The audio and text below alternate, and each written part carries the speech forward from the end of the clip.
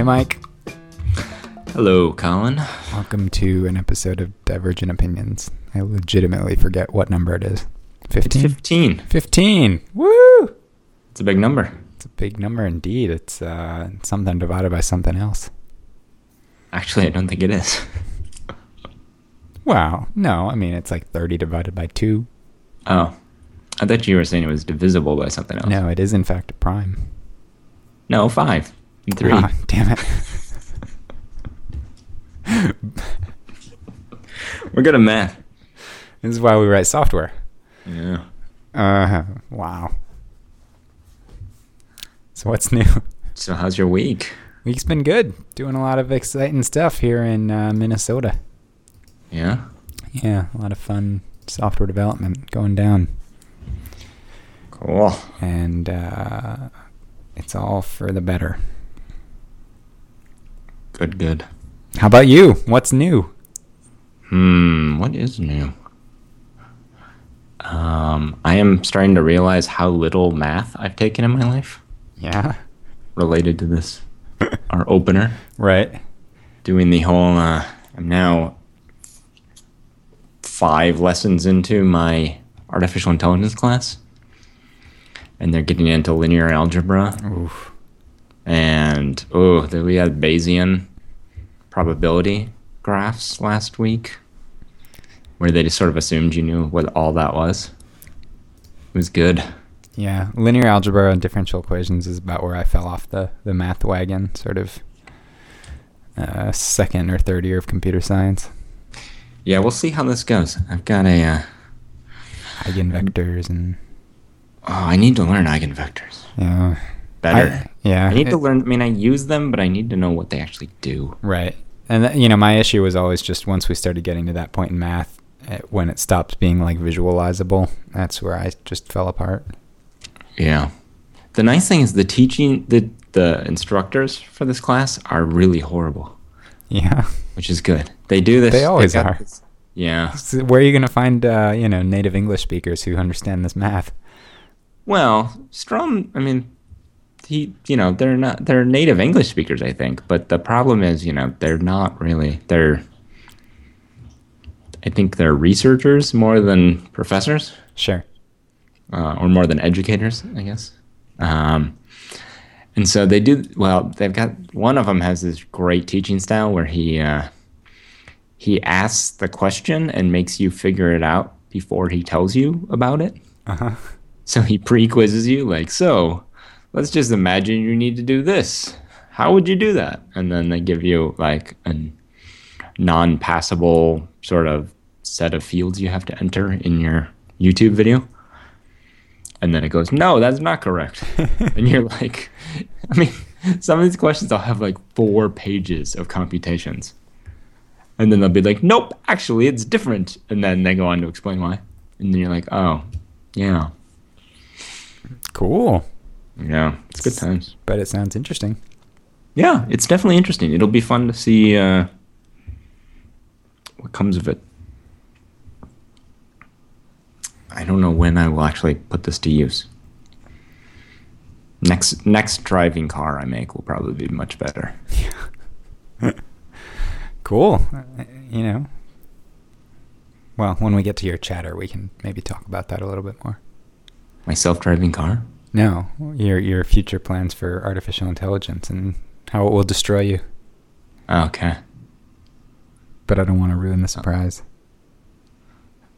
Yeah, I'm going to be surprised too. Has the industry done anything exciting lately? Got an iPhone 4S. That's about it. Yeah. We talked about that last week. Yeah, I think we did. I don't know. I mean, it feels like things have been really busy out in the world, but at the same time, I don't feel like there's anything that I'm going nuts to jump on. Yeah, I haven't. What has come out? I mean, you got a couple links here that you called. I guess the big one is the Lytro. Yeah, the Lytro, which I think we've talked about a little bit in the past. They're now shipping products or near shipping products. Lytro are the people who have developed this infinite focus camera, or this refocusable camera, which is that you can shoot a photo and then after the fact decide where you want the focus point to fall, and it actually is able to output the photo with that focus set, because it's using this sort of micro lens system where it captures enough different images at different focal depths to make it effectively infinite once it's gone through their fancy software and everything. Right. So it creates an image which is sort of a Bayer pattern of different focal lengths instead of different colors. And then later they can rebuild any one of those images at a lower resolution. Yep. And it's interesting. Yeah. Some of the stuff coming out of it, I mean, some of the sample photos people are taking, it's, you know. Yeah, I mean, it's definitely got that sort of magic feel to it, because you can go into software and say, like, I want that in focus, I want that in focus, and it just does it. One thing I haven't seen, I don't know, do you know, is there a way to put everything in focus? I mean, I understand that for a tech demo, it makes sense that you would want to have a really shallow depth of field and then move it around. Right. I thought there was. I thought I actually had seen that demoed, but I guess I'm not 100% certain. I could see how you would automatically compute that later. But. I've just, ever since they announced that they were building their own hardware, I've been sort of surprised at the idea that, one, they would build their own hardware, and two, they've chosen to build a very unconventional camera, because this, to use a quote that has been getting some play recently, that came from Steve Jobs talking to the Dropbox people, you've got a feature, not a product. And I kind of feel like that's where this technology lies, in that I'm not sure how many people are going to go out and buy a camera specifically to solve this problem besides as a gimmick. And then they've done a strange form factor. I think it's an interesting looking device, but I don't think I'd necessarily want to take a lot of photos with it, to sort of wrap up the camera in this long cubed or rectangular tube type design, with a very small screen, and some limited battery life and limited storage and other things. I just it is a weird form factor. The industrial design on it's really strange. I'm just maybe they talked to I'm sure they talked to camera manufacturers and just decided they needed to go it alone, and maybe their long-term plan is to get bought. Obviously, I'm sure they've got lots of patents on this, but it's strange because, again, having stuff in focus is a bit of an issue, but I think especially because they're targeting it as a consumer camera, I think in part because of the resolution, it's relatively low resolution. Consumer cameras don't really have that much issue, I think, with focal issues, because they're generally, very deep focus because they're very small sensors and very small apertures. Right. I can see this technology being really useful to pros on a DSLR if it was shooting, enough, high enough resolution to make that meaningful. But of course, the lenses make that pretty challenging as well. So. Right. Yeah, I don't know. It seems like a fun toy, but I can't imagine it getting that much traction. Right. So, again, I'm sure they'll find people who are interested in it, and I'm sure people will do cool things with it. I'm sure we'll see all kinds of neat Vimeo videos thrown together of, all kinds of crazy focal shifting and. Yeah. Do you know how is the so basically they're just occluding they're just putting a little micro lens on different elements, right? So there's no speed. Right. They don't have to read them out in a particular order or something, or change things as they read stuff out. I think they capture it all synchronously. There's nothing besides their firmware that's keeping it from doing video. Right. That would be, I think that would be I think that'd be a more interesting market for this. Yeah, definitely. Because then you can that's when you really want to be able to move the focus around. And that's where it becomes hard to stay in focus.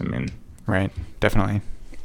And I think it's, it's always cool to see some of these theoretical lenses hit the market, because we see a lot of them coming out of research projects. And, in terms of the cameras we actually use, the lenses are still very traditional. But when you look at, and this has been discussed lots of places, the limiting factor on phone thickness at this point is the depth of the optics for the cameras. And that's why all the new sort of the new Droid Razr product from Motorola, for example, has a big lump at the top to fit the camera in because it needs to be a certain depth in order to be able to focus on the sensor. Right. Right. So it'd be, I think it's exciting to see this come to market, and I hope we'll see some of these other sort of more crazy, non-traditional optical solutions start to, actually hit the market now as well. Right, because what's cool about this is if you once you've developed the technology to build micro lens arrays and attach them directly to CCDs, then you don't actually need a lens anymore. Right. Is my understanding. Well, is that true? No, I guess that's not true. You still need at least one lens. Because otherwise every element in your is going to see CCD the whole gets field the of view. same image. Yeah. So you need something to split the field of view out. Yeah. But still, you can make a significantly, one, cheaper lens array, and two, more compact. Yeah. So hopefully, yeah. It'll be interesting. I don't know. I'm not going to buy one. No, neither am I. But if they added video, I might. Actually, because then you don't need much resolution. Then, I mean, if you're going to put something up on YouTube, right, you don't need much resolution. And being able to do rack focuses and stuff in post would be pretty cool. Yeah, I guess. It's also strange because it's a relatively small sensor and, relatively, short in terms of zoom lens. I guess it's actually a decent zoom, but it's like, I wonder how much depth of field you really get out of it if you're not, Well, I suspect they're artificially increasing the depth of field. Yeah, that's probably accurate. Which is just as cool. Yeah. Why not? Okay.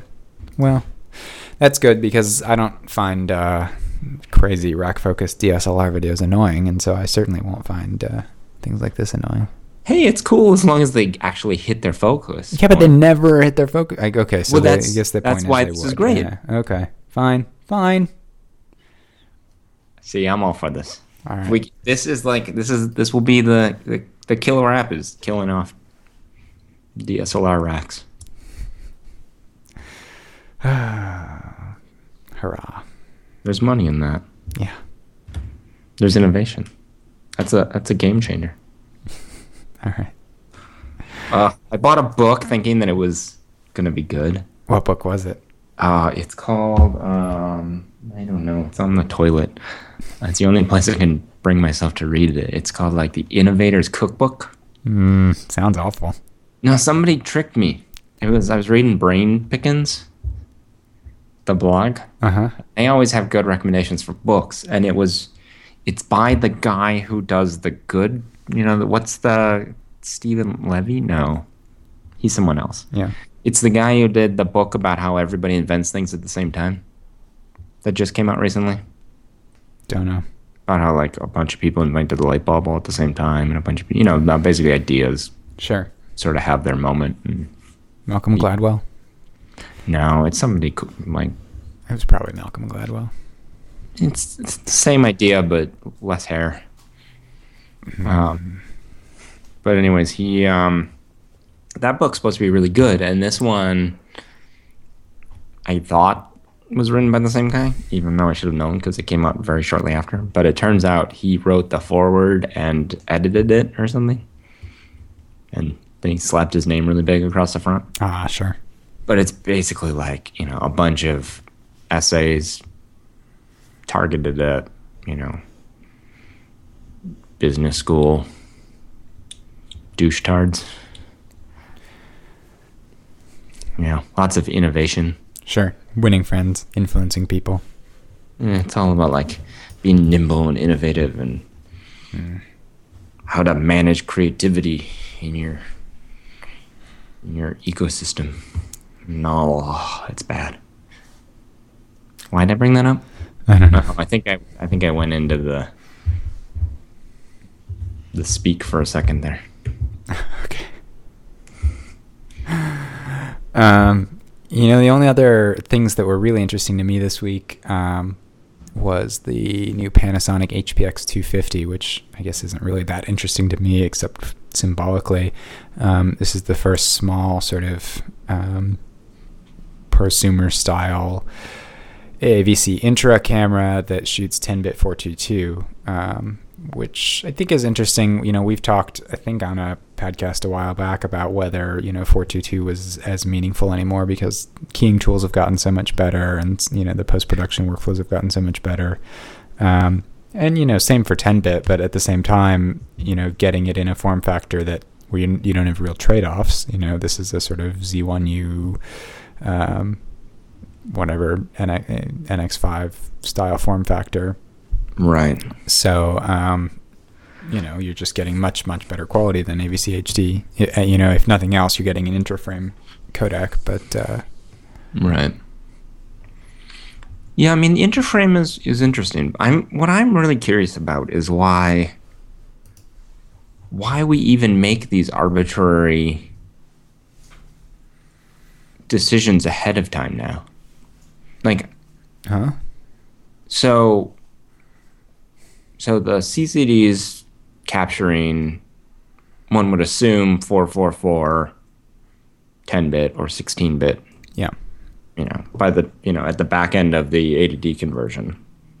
Right. I mean, there's no such thing as a Bayer pattern that's weighted in such a way that you don't get RGB out of it. Right. So why do we throw away all this information before we hand it to an H.264 encoder, which is, designed very well to throw away information based not on arbitrary factors, but based on qualitative factors? I think historically it's been a bandwidth issue and a processing capacity issue, just in terms of the things that they do before that processing step, like, gamma adjustments and all the other things that are happening in the camera to the image. I have to assume they've consolidated the firmware, the sort of board layout enough at this point that there's one chip. Yeah, but isn't there? If you can make that chip half as powerful and, I guess, save $20 a unit, I don't know. I mean, I agree. It's sort of surprising that more cameras haven't come up with something more like a RAW mode. But I think that, aside from some of the sort of more modern cameras like the Red, most of these follow a design that dates back 20 years in terms of the signal path. And so there's not been a lot of innovation in that space. There's also been a move, I think, to, a lot more gets packed onto, especially with CMOS, a lot more gets packed into the CMOS package. And so they have less control over exactly what they get out of that. And so there are times when they're actually getting out, sort of a pre-processed. It's already 422 probably. Yeah. So is that, And again, that, part of that is, physics limitations and other things in terms of the way they read out a CMOS and the voltages they've got and, the way they have to stack the A to Ds. I don't know. You can't have an external A to D on a CMOS. Right. But they have to, but they're A to D into the Bayer pattern and then de-Bayering into whatever else. Right.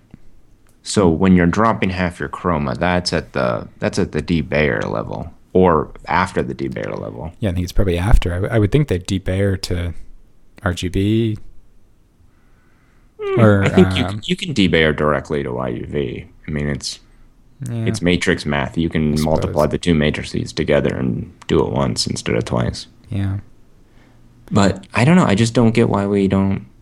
It seems like it wouldn't be that cost prohibitive to just go all the way. Well, 444 and then just, let your encoder toss stuff as it sees fit. Yeah. I don't know. Does anyone do that right now?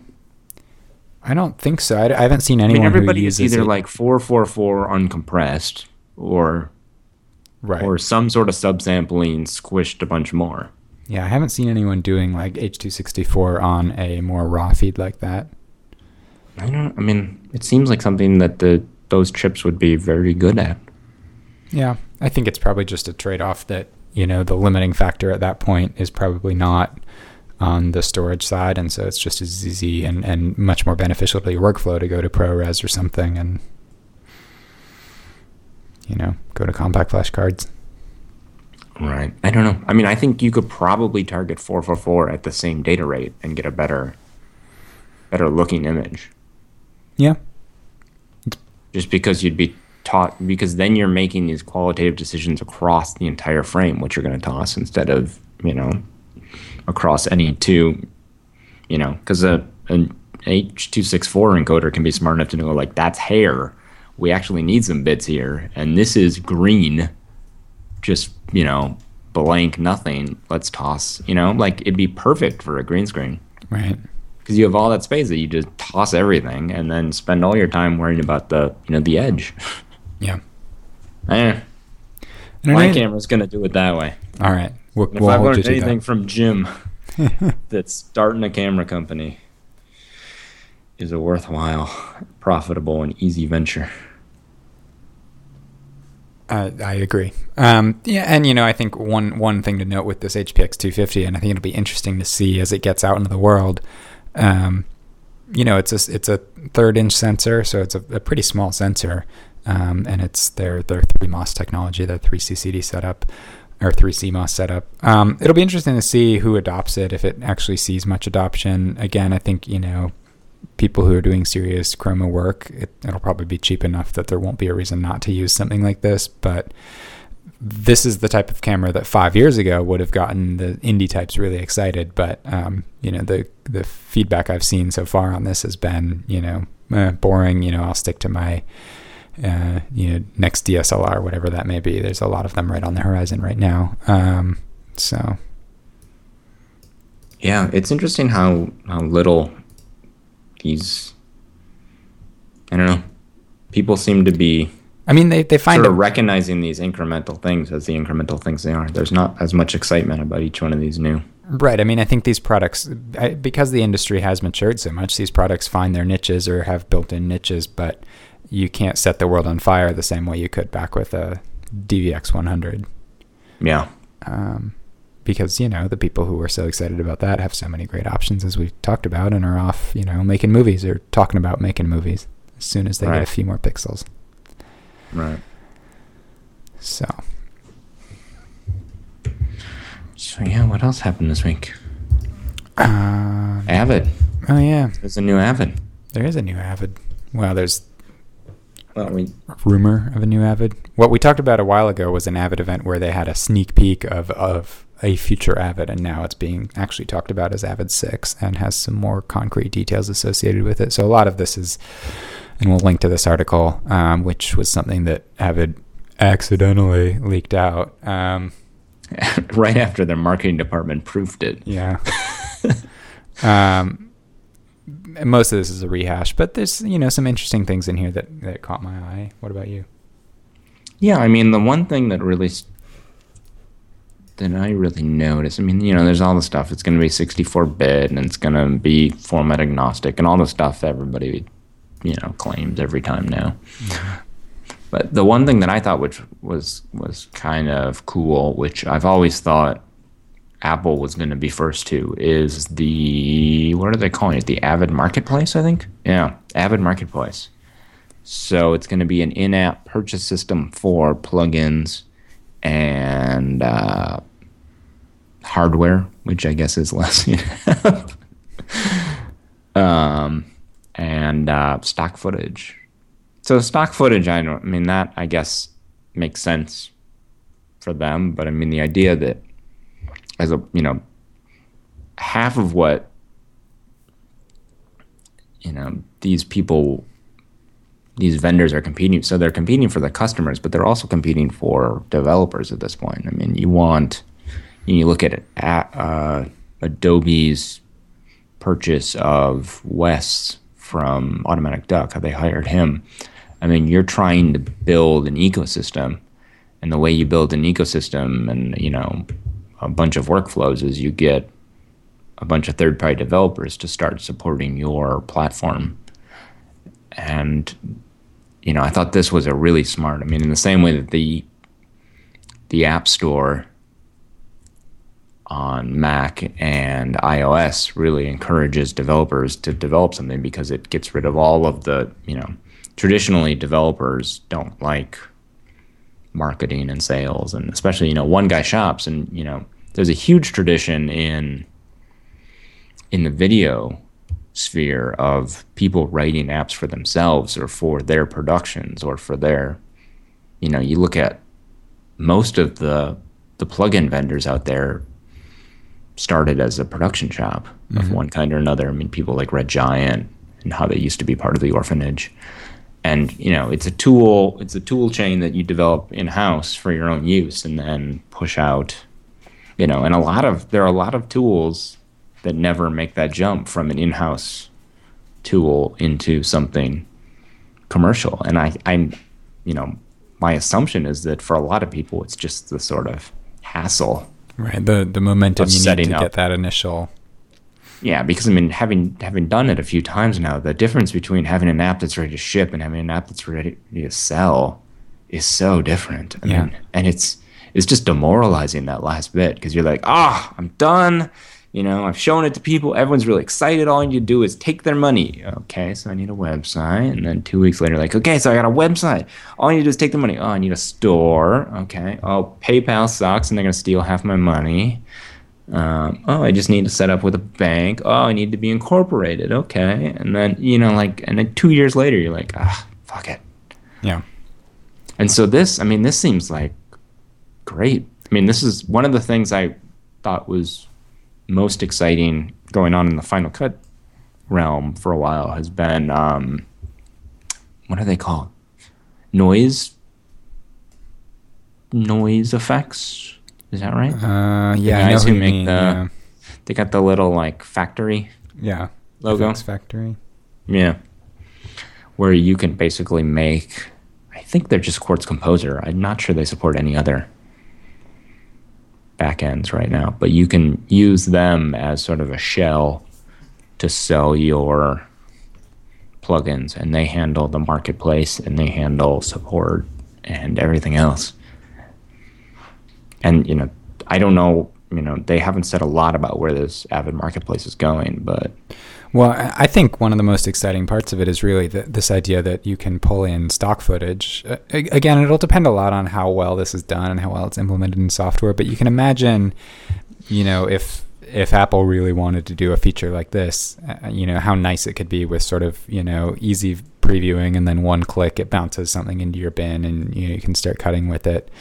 I think this could be really cool. And one of the cool things they're doing is that you can pull in proxies essentially and do your edit, and you don't have to pay until you actually need the full res for your master. Oh, they're doing that? Yeah. That's brilliant. And so you don't have to commit to things. You can do your offline, get approval, let the director, the producer change their mind a few times, and not be paying every time that someone changes their mind, and then only pay for the shot that actually gets used, or the sound effect that actually gets used, or whatever.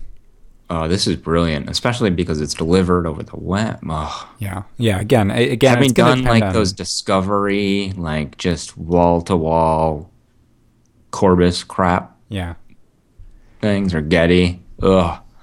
This sounds so nice. It's definitely going to depend on how well they implement it, though, because it could be, it could be death to all the other stock footage people, or it could just be something that no one ever actually uses because it's too clunky. And with Avid, things can go either way.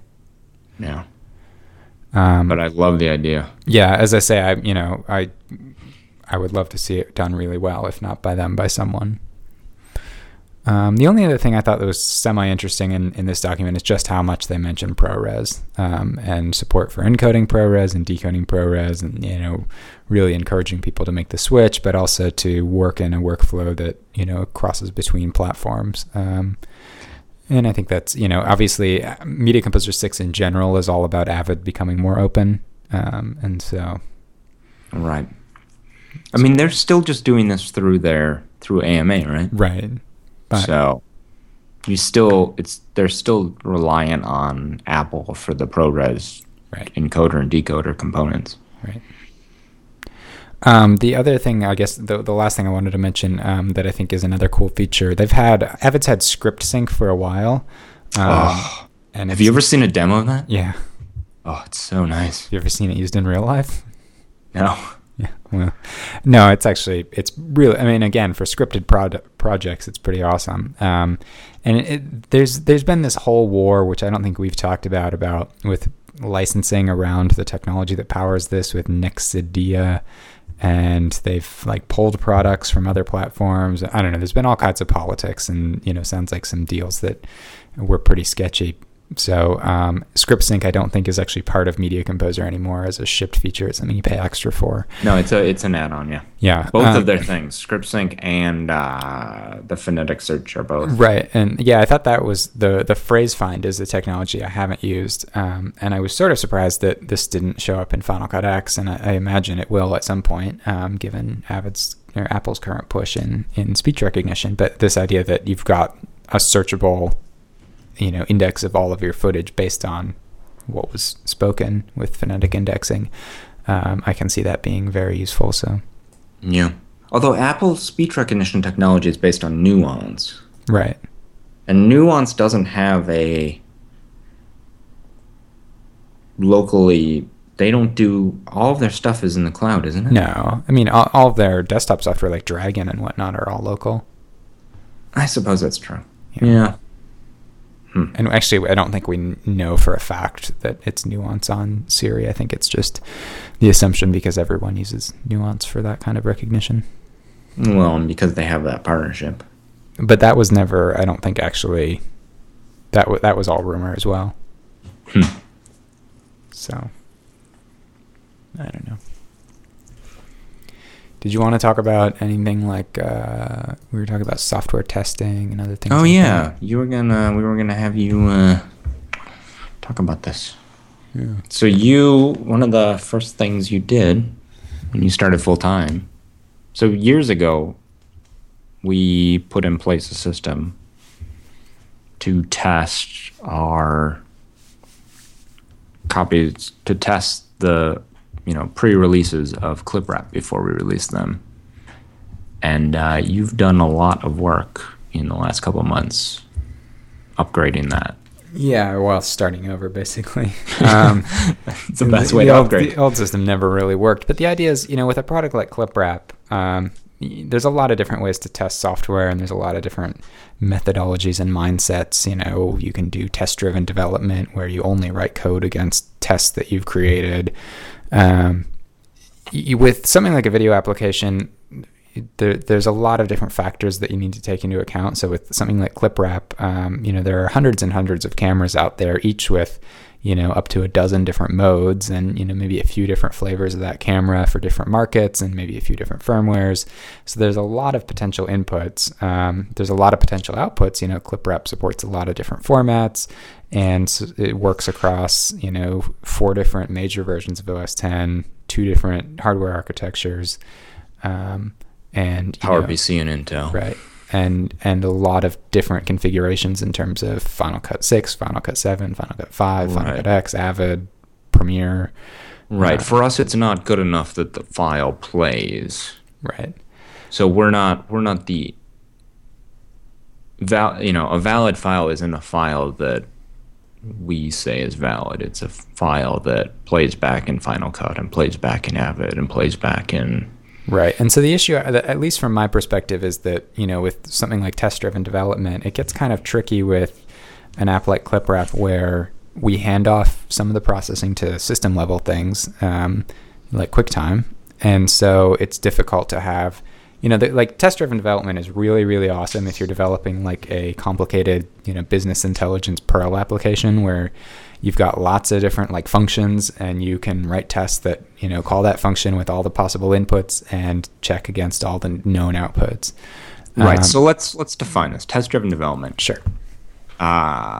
For most definitions of test-driven development, what most people mean when they're talking about it is it's a style of code writing where either before or after you write any discrete piece of code, any piece of code that takes an input and delivers an output in a deterministic way. So one input gives you the same output every time. You write a test for every permutation of input to make sure that they write output. So basically, you're trying to cover every possible decision your code can make with a test that exercises it, right, for lack of a better word. So if you write something, say you've got a simple function in your program that just adds two numbers together. So it does x plus y equals z. What you do is you write a series of tests that say, is x plus y, if x is 1 and y is 1, does z equal 2? And if not, you fail the test. And so, in the really draconian,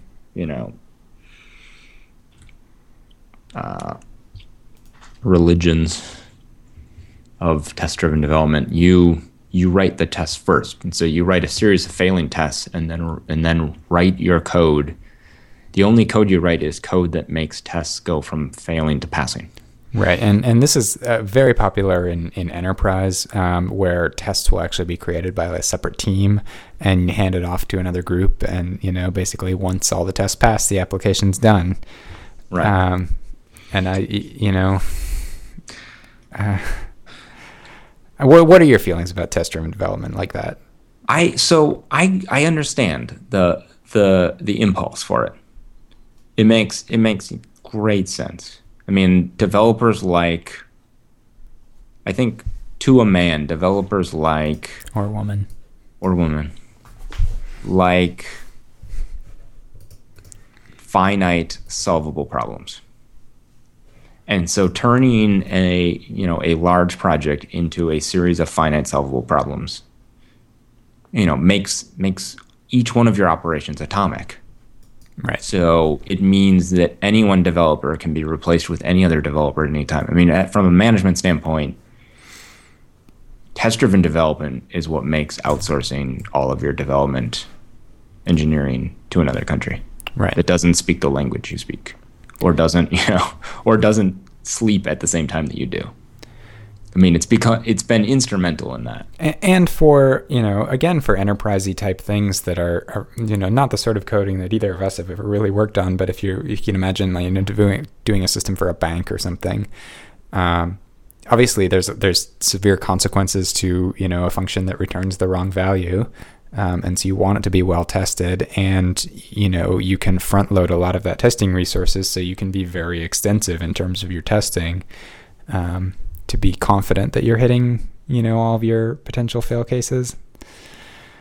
But it doesn't work for an app like ClipWrap. And I also feel like and just getting back to what you've said about outsourcing and everything else, I feel like it encourages really bad code a lot of the time as well, because people end up writing special cases to, pass this test and to pass this test, or to pass this, input and this input. And so you sort of end up with not very elegant code because it wasn't thought through from the beginning in terms of what's the right way to do this. It's what's the right way to pass this test and move on to the next thing. Right. I mean, in the same way that the same advantage it has, that it makes your task at hand into a series of small atomic tasks, it has the same disadvantage, is that it takes the thing that you're trying to make, everything turns into a Chuck Close painting, where you're not painting someone's face, you're painting, this inch by inch grid. And then you move on to the next one, and then you move on to the next one. There's no test to say, does this all make sense as a, is this 2,000 lines of code? Is this the easy way to do it? There's no way to test for that. Which, I understand why you don't want to demand that of. Right. Well, and again, for a lot of things, you can. These are the types of apps that you throw more hardware at, and you're not worried about efficiency and whatever else. You're worried about getting things done and being able to use the code to make money or whatever else. Right. In terms of the places where test-driven development is very popular. And so I guess what we do is something different. Right. And it's a mix of different things, but one of the issues is that with ClipWrap, we want to make sure that we're getting consistent output for a given set of input, and we want to be able to test a broad range of files. And so as we're developing, obviously, we make a change and compile it and drop in a file and, oh, it's, working or it's not working or whatever. But along the way, we also want to be doing snapshots over this wide range of cameras that are out there. And so what we've been doing for a few years is collecting a library of test clips as new cameras hit the market or as we run into cameras that are weird or different. Or anytime a user submits a bug and gives us a file, we keep that file. And categorize it Right. according to what type of camera it came from and what format it was in, and we had at the time and how we fixed it, things like that. Right. And so what we're able to do now and what this test suite does is we can say, please take all of these files, these hundreds of files, and run them through ClipWrap and convert them all to DNx HD or convert them all to every format you support.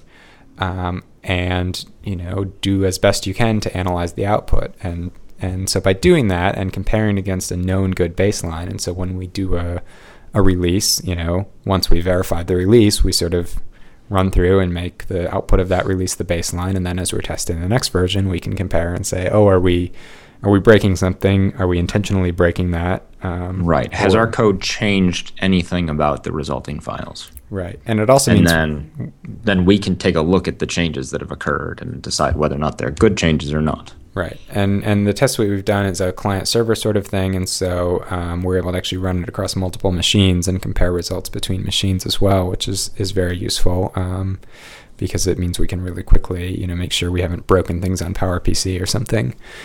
And so it's been an interesting project to work on in terms of figuring out what that balancing point is in terms of what to test and what's right, because one of the other nice things is that it's pretty quick at this point to run a subset of cameras or to run a subset of samples and get a quick idea of where things are at. And it's been so far as with the current release we're working on, which has a lot of sort of deep changes in the way files are written and other things, it's been incredibly helpful to find issues that may never actually be issues, where we get files that play and they all seem to work fine, but we're able to say, oh, there's one byte that's different. Why is that different? Is that an intentional choice or is that a typo or something else? And it's forced us to go back and really make sure that every change is intentional, which in the past, because we didn't have a way to look that deeply at files on a mass scale without going through manually, that might not have always happened. Right. The test that we had to pass previous to now was that they worked in Final Cut or Avid or QuickTime. Whereas the test that we have to pass now is that they haven't changed. Right. At all.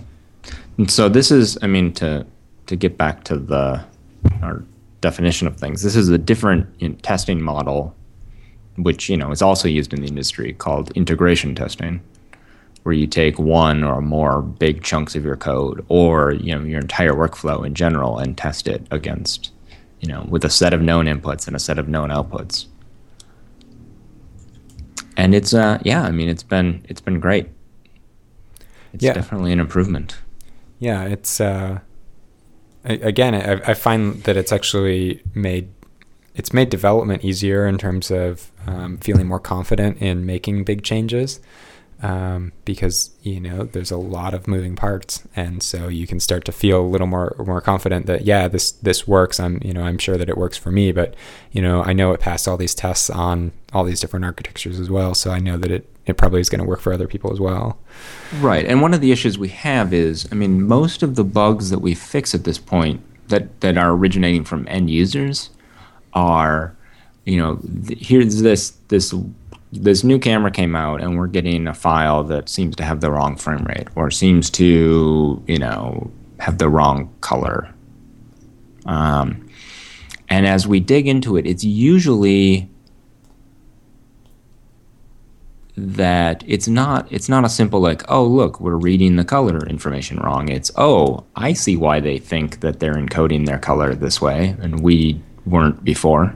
Right. And so the change isn't a simple like fix the bug and recompile. It's changing the one of the big advantages of ClipWrap is how much it's doing in the background to determine the format of these files so that you don't have to. I mean, one of the overarching, like design decisions of the app was we're not going to put checkboxes in for you to decide how this is, what your file is that comes at the other end. You tell us what format you want, and we give you the file in that format because based on the input. Right. We know better than you most of the time.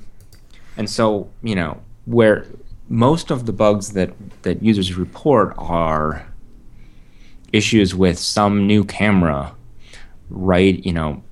Documenting their format internally to that file in such a way that the decision that we make no longer is correct. And the problem with fixing things like that is the decision that we're making isn't wrong. I mean, it's wrong for that one file because we can see that, the color is wrong in the resulting file or something.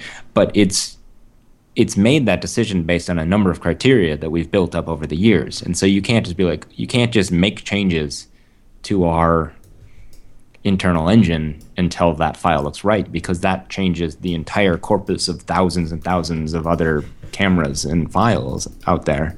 Right. And so what's been great about this is you can really easily go in and make these changes and know what the effects are across, all the supported cameras.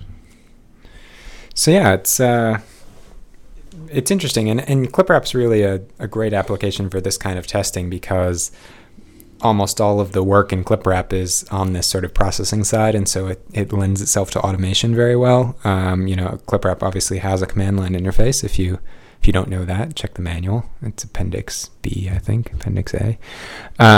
And so that makes this sort of automation really great because there aren't a ton of buttons that need to be clicked in different combinations or things like that, which is the type of testing that, for example, Microsoft has to do with Microsoft Office. They, at least at one point, and we'll see if we can dig up this article, they had, a room full of hundreds and hundreds of Mac Minis that they would every night deploy the current build of Mac Office to, and then they had scripts that just ran around clicking all the buttons and doing all the possible operations to see if they could basically get the application to get hung up or to do something. It was this total brute force approach to testing the app, which is, the Microsoft way. Well, that's the test-driven development way. I mean, anytime you do these tests, the point is to make the computer do as many possible tests as right. So it's just interesting to think about doing it at the UI level, where you're actually like moving a cursor around, and that's become a lot more popular recently. When you look at Apple's instruments, yeah, I suppose the new debugging tool, one of the big new features over the existing debugging tools before this came out was that you can now drive the UI. Right. Anywho. And so, yeah, it's been good. I mean, it's worth mentioning that the impetus for ClipWrap, the original, so when ClipWrap started as just an HDV, an M2T converter, rewrapper, it was, people started requesting it from me, and the app already existed because it was a test chain internally for the demuxer we had written for Scopebox. So, I mean, the beginnings of the app, before it was even a commercial product, was as a test suite for a lot of our code that's used in Scopebox. So that's the other nice advantage we get from this new test suite is more test coverage of the code that's used in all of our apps, not just in ClipWrap. Right. Because everything from our custom QuickTime file writing code to all of our image transcoding, all of our audio transcoding, all of our MPEG transport stream demuxing, all of that is shared between the two apps. Right. Yes. And so it's nice to be able to, the more coverage, the better. I agree. So cool. So look for ClipWrap to be even better in all future releases. Yes. But it's already pretty good, and you should buy a copy if you don't have it already. Or if you bought it from an OEM sales company out of Seattle. Yeah. We should talk about that sometime. All the people selling software nowadays who don't actually sell you real software. Yeah, definitely. It's conversation for another day. Indeed. So Chatter. Yeah. You got something to chatter about? Well, I figured I'd just throw a shout out to a book I'm reading right now, which is, of course, the Steve Jobs biography from Walter Isaacson, which if you're on the fence about reading it, if you're not a real book person, I would highly recommend it, both because it's a great book about Steve, but also Walter Isaacson writes some of the best biographies for mainstream audience. And I really like the way he tells the story, and so far I'm about a third of the way through the book. It's great. Learning a lot of new things and some surprising things. I'm just finished off the initial ouster from Apple, and it was much more violent and tumultuous than I even imagined, and I knew it was pretty rough, but it was much more extended and unpleasant than I thought. So, it's fascinating stuff. Well worth a read. So, tell me the truth. The first thing you did when you got it, did you check the index for your name? No. Oh. I didn't have any reason to think I would be in it. Oh. But you were at the iPhone announcement. I was. I should have published all of our names. I wasn't there. Yeah, I know. That's why I'm cooler than you. True. Did you check the index for my name? No. Because I'm in there. Yeah, totally. Page 232. Yeah, really? Yeah. How many pages are in that book? But there's more than 232. There are, yeah. I think that's right. See? Right in that section on annoying guys who ask too many questions on mailing lists. Could be.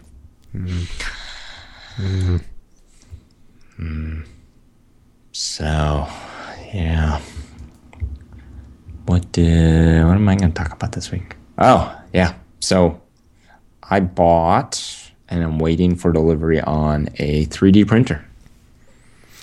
That's pretty awesome. Yeah, it's gonna be good. MakerBot. They make the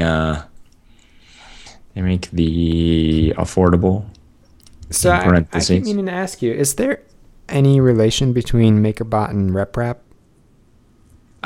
They are both open source. I believe MakerBot is loosely based on it. Okay. I believe they share the same software, which was originally an Arduino thing. But the hardware itself is different-ish. But they are related. And so the MakerBot lets you make objects out of plastic? Yep. It's basically a robotic glue gun, except it spits out either it's PLA or I want to say acrylic, but it's not acrylic. ABS. So, two types of plastic. It heats it up and spits it out a little. It's almost like frosting. And it's 3-axis?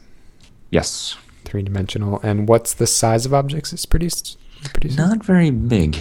I want to say like 4 inches. Cupcake size, basically. Yeah. Yeah. So relatively small. Not the fastest thing. It's definitely the low end of things. I like I've been doing a lot of research into the various technologies for printing lately, and it's there's no obvious winner. This looks like it scales up better, whereas the other technologies like there's one that like spits glue into a bed of cellulose, and there's ones like lasers melt a big pile of dust, like either plastic dust or aluminum dust or steel dust. And all of those give you much better quality at the current moment because you got a laser. Mhm. You can do little things. The problem is they just are so much larger, and the expendables bill is so much higher because you have to have, if you're making an object with the bounding box is a foot, but whatever your maximum print size is, say you can print something 12 inches wide, then you have to have enough of that medium to fill a 12 by 12 by 12 box. Right. And so you're constantly moving like just large quantities of dust around. It's like if a laser printer needed pounds of toner and the toner wasn't in these nice little things that never open. It's just like, it's not an office technology. You just have piles of dust that you need to and then when you're done, you have to shake it out of the dust and then airbrush it off. There's a bunch of technologies that print some sort of medium inside of another. So they put down a wax layer and then they dump a resin into it that cures. Mm-hmm. And so one of them was prints really nice looking pieces, but you have to, when you're done, you put the piece into an oven to melt off the wax. And then you take the piece out and you put it into a ultrasonic cleaner full of hot oil to melt off the last bit of the wax. And then you put it in a dishwasher to wash off the ultrasonic oil. And it's oh God, really? That is not rapid prototype. You Right. could FedEx me the damn thing faster than you could print it and clean it. So I don't know. It's an interesting technology. I'm kind of curious to see. I'm guessing we're kind of at the, I think 3D printing is about at the stage where computers were back when they had 8 lights on the front and 8 switches, and Yeah. that's how you programmed them. Yeah. So it'll be interesting. I'm curious to see where things really are at. And do you have an idea for the first thing you want to rapidly assemble? I would assume it's going to be a Stanford Bunny I suppose so.